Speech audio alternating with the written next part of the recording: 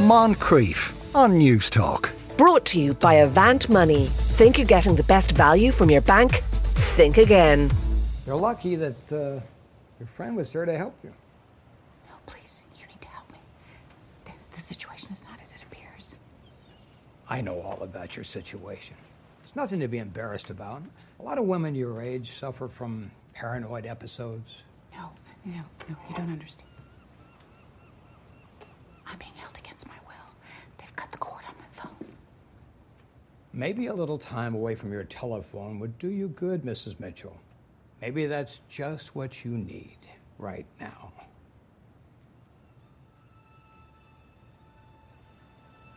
Yes.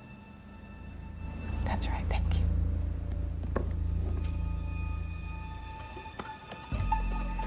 Could you get me a glass of water before you go? Oh, absolutely. Thank you. How is she? Her delusions will pass. Until then, be sure to keep an eye on her. Don't worry, I'll take good care. That's Gaslit. New episodes appearing every Sunday on Stars Play, which I suppose really means Disney. I assume James Dempsey joins again. It's not. No, it's actually its own streamer, right? Like Disney, like Hulu. Yeah, it's all a bit muddled, right? Yeah. Disney Plus has its sort of, we'll say, adult but not that adult section, which is called Star. But Stars Play is its own like app, separate streaming service, and you can get it. You can get it through Amazon or Apple TV Plus, or by itself, and I think it's about $5 a month. But you know, all these fivers add up, right? Yes, they do. Right. Okay. Well, let's see. Is this $5 worth it? Was that Julia Roberts we heard in that clip? Was Julia Roberts we heard there, and this is based. If I'm sure many of the listeners will know, on the Slow Burn podcast. Slow Burn is a series created by Slate where they do over a number of weeks one story really, really in depth. And its first season, which kind of garnered it all of this public attention, was all about the Watergate scandal, and specifically about Martha Mitchell, who is played by Julia Roberts here, and a TV writer named Robbie Pickering, who is not a name I immediately recognised, but when I dug around and broke into his Watergate, I found he's behind Search Party, which I absolutely loved, much miss that it never came back to Channel 4 here, even though multiple other seasons of it were made, and Mr. Robot as well, which is a show that I liked but never loved and then forgot to watch ever again, right? But very credibly regarded and winner of all these big awards, right? So whether or not it's worth the $5, I would hold out and wait till the entire season is done, because then you can get often a week's trial and get this whole thing done, in under the wire for free. But I will say it is a very, very, very promising start for a very intriguing and interesting story. And my knowledge of the Watergate scandal, is not very, very deep beyond, I guess, Deep Throat, right? That's that, and the leak, yeah. And the two Washington Post journalists, etc. Right? But there's this whole separate story about Martha Mitchell, who was the wife of the Attorney General. And in this sort of preamble, we get she's the mouth from the South. She's this famous conservative that was a bit of a public figure and kind of a, an annoying, sort of deliberately annoying thorn in the side of the Nixon administration, despite being married to, a high-powered Republican politician in his own right, or cabinet member, or whatever the Attorney General is. And she... she's no way involved in Watergate, and I won't even go into how, what she knows, but she ultimately is able to figure out some stuff. And in order to prevent her from revealing this, because she's constantly revealing things, and that's very well established, how well she gets on with journalists, how kind of loose-lipped she is, she essentially gets kidnapped and held against her will, and despite, when we heard the clip there, her trying to get a message out to her doctor, or to the doctor that comes to visit her.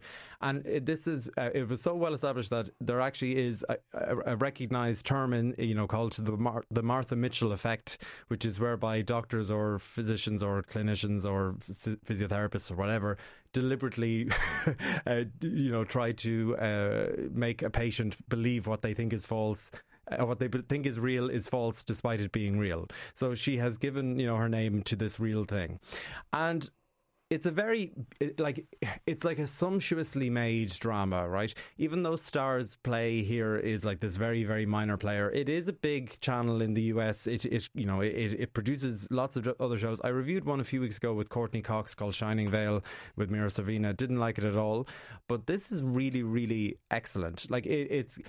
First of all, it's my favourite kind of like period drama where it's kind of silly and camp in parts and tongue-in-cheek in parts, and then it really shocks you with how kind of serious or dramatic it can be, and when it turns on like a sixpence kind of thing.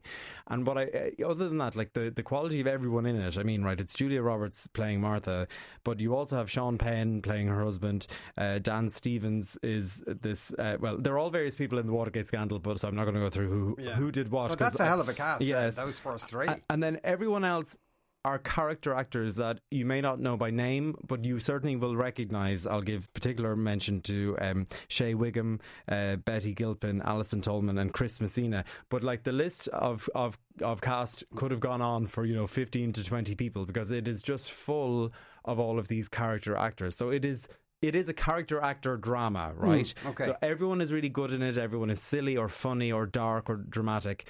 And all in all, a very promising opening 3, I think, of 8 full hours, but I'm looking forward to the following 5. Right, okay. And it's called Gaslit because are they trying to convince her that what she's experiencing isn't real? Exactly, yes. So that's where that comes from. And certainly, even there's a really interesting part in the second episode, which I presume it's true. I'm sure it was reported on Slow Burn, which I have not listened to.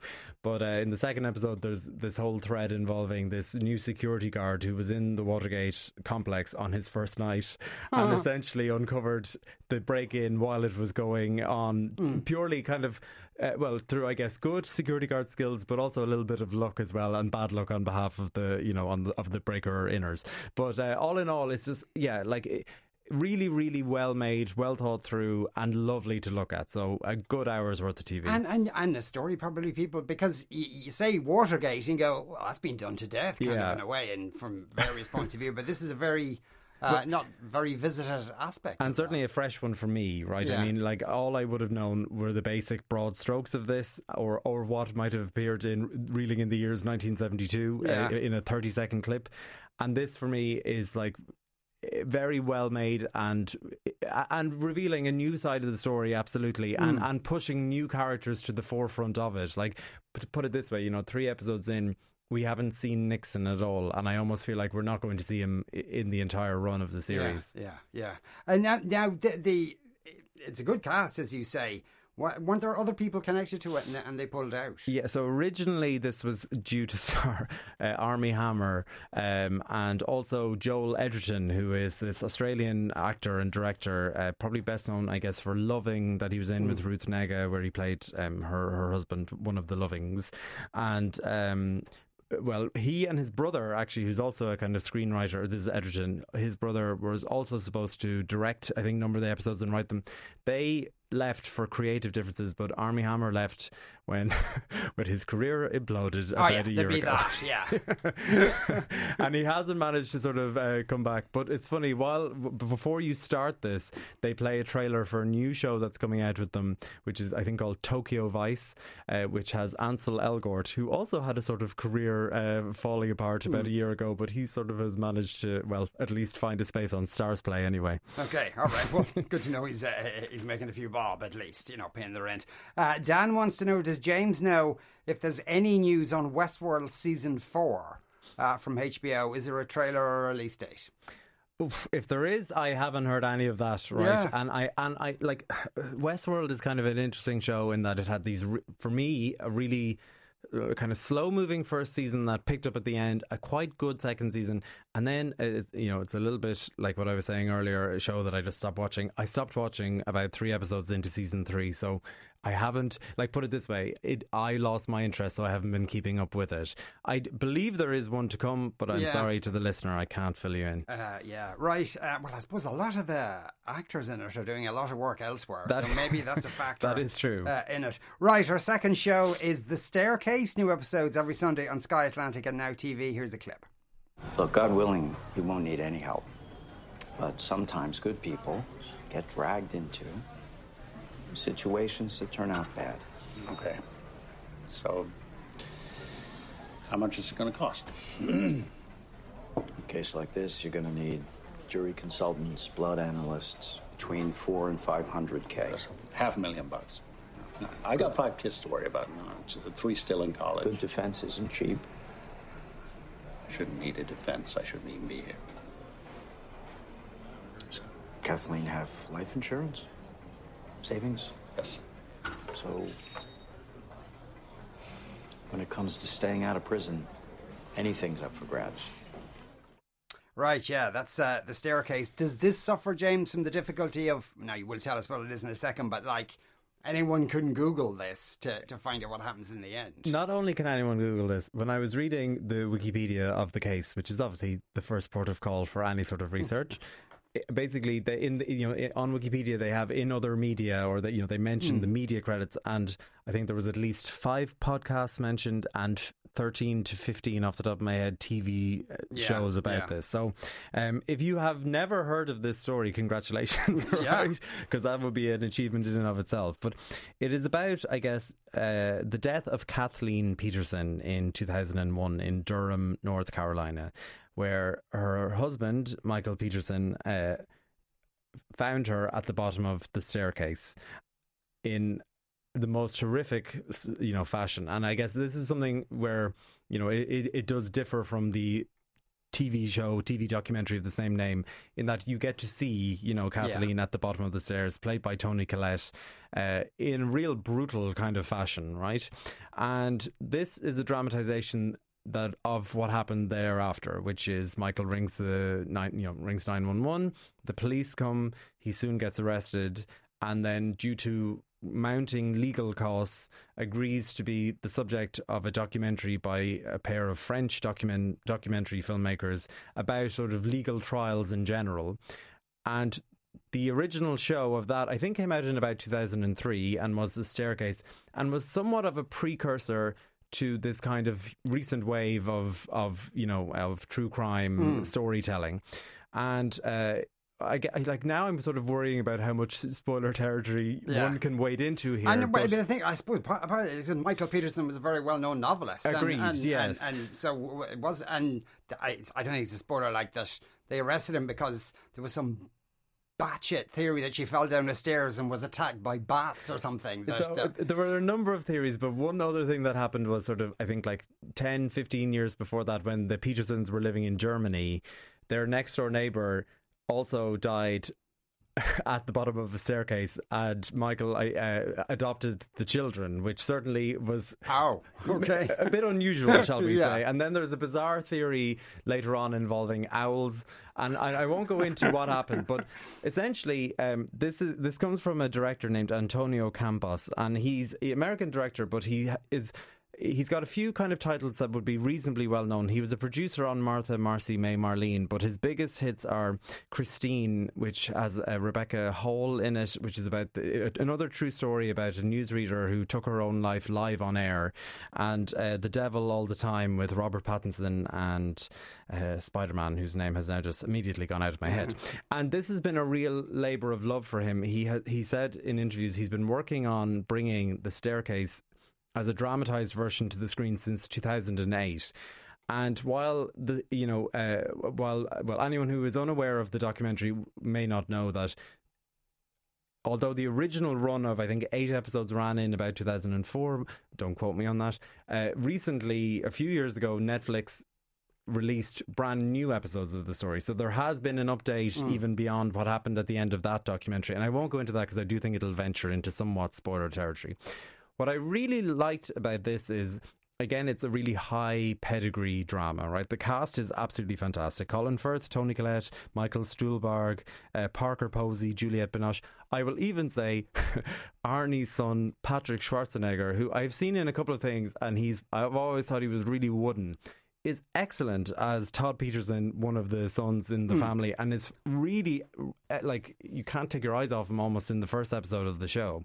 And they're taking this, they're taking not only a well-known story, but even, let's say, kind of the tropes of true crime stories and expanding them out in very, very interesting ways. So the plot line is kind of somewhat Byzantine in that, like, the timeline is all over the place. You know, there'll be moments in some of the episodes where Michael will walk through a room in the house and then suddenly Kathleen will appear in the background, and they'll have shifted time back 4 months before the staircase incident. Or, you know, and then she'll move out of frame and he'll be back in walking around with the documentarian. So there's always this constantly moving thing going on. And then what I also especially like about it is, I mean, who doesn't like Toni Collette? It actually, I rewatched Muriel's Wedding a couple of weeks ago over the bank holiday weekend, and like, it is just so good, and she is so good and so likable. And often in stories like this, you know, and true crime, a huge criticism of true crime in general is that the victims are usually women who die in these very violent ways. Yeah. And you get a real sense of who Kathleen is, and certainly the relationship that she and Colin Firth portray with each other is interesting and annoying and romantic and sexy in its own right. So they make a great pair.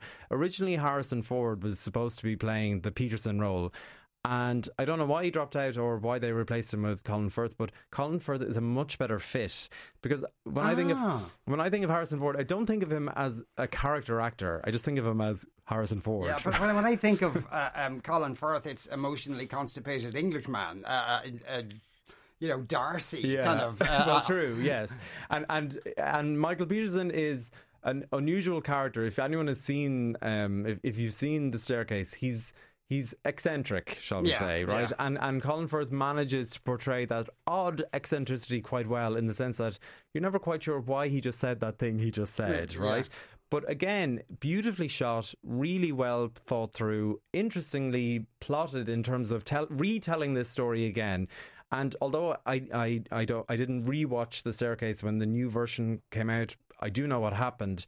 I'm intrigued to see sort of how they will go that distance. And for retelling a story that I kind of vaguely already know, they're doing a fine job at it. Okay, fair enough. Right, we'll move on to our third show. It is Selling Sunset, and here's a clip. I don't know why Emma is once again trying to make me look bad and stir the pot and make up lies about me, but it's just really getting old. I spoke to him in person, I should say over the phone, and I asked him many follow-up questions, and he was very clear about exactly what happened. So I would love to hear, you know, Christine's explanation. You know, I do believe that there are sides to stories, but at the same time, I don't think it's for debate that she did this. Have you spoken since? Has she had an opportunity to defend herself? Is she still working at the Oppenheim Group? What was the outcome? So we've texted, and we haven't really addressed this situation. How is that possible? I mean, she hasn't reached out to talk about it. I know that she has some thoughts on it. Where do we stand? I mean, right now, there's not a place for her at the Oppenheim Group. Right, there you go. That's Selling Sunset. This is the catch-up on season 5 that's on Netflix. This is a thing that they do on American, what are called unstructured reality TV shows, where they have a reunion, right? So they gather all the players, they sit them down on couches, and then they presumably film them for about 5 hours while a host prods them. And this model is taken from the Real Housewives franchise. I was an extremely latecomer to any Real Housewives fandom. Last summer I took on Beverly Hills, which I heard was the one to go to, and I watched 7 seasons in a summer, and it's great background TV. And I have to admit, as a latecomer, it was something that I didn't expect I would like, but you know what? Sometimes it's fun to watch women be really mean to each other. And with Selling Sunset, this season has come out at a really good time for Netflix, because they're going through a really bad time, right? They've notably lost many subscribers. Certainly with the advent of Apple TV and other streamers, there's more competition to get the more highbrow shows out there, and it has seemed like Netflix is losing pace somewhat, even though it's probably still far ahead of everyone else. But Selling Sunset, I think, has been something of a surprise hit for it. So it's from a guy named Adam DiVello, who has a long form of this kind of show. He created The Hills, which was on MTV back when I was like a young man. He also had The City, which was a follow-up to The Hills. And then I think around then he had this like 10-year gap, and he came back with this show called Music City, which was just, again, this kind of unstructured reality TV show all about Nashville and wannabe kind of country music stars. And it was a complete and utter flop.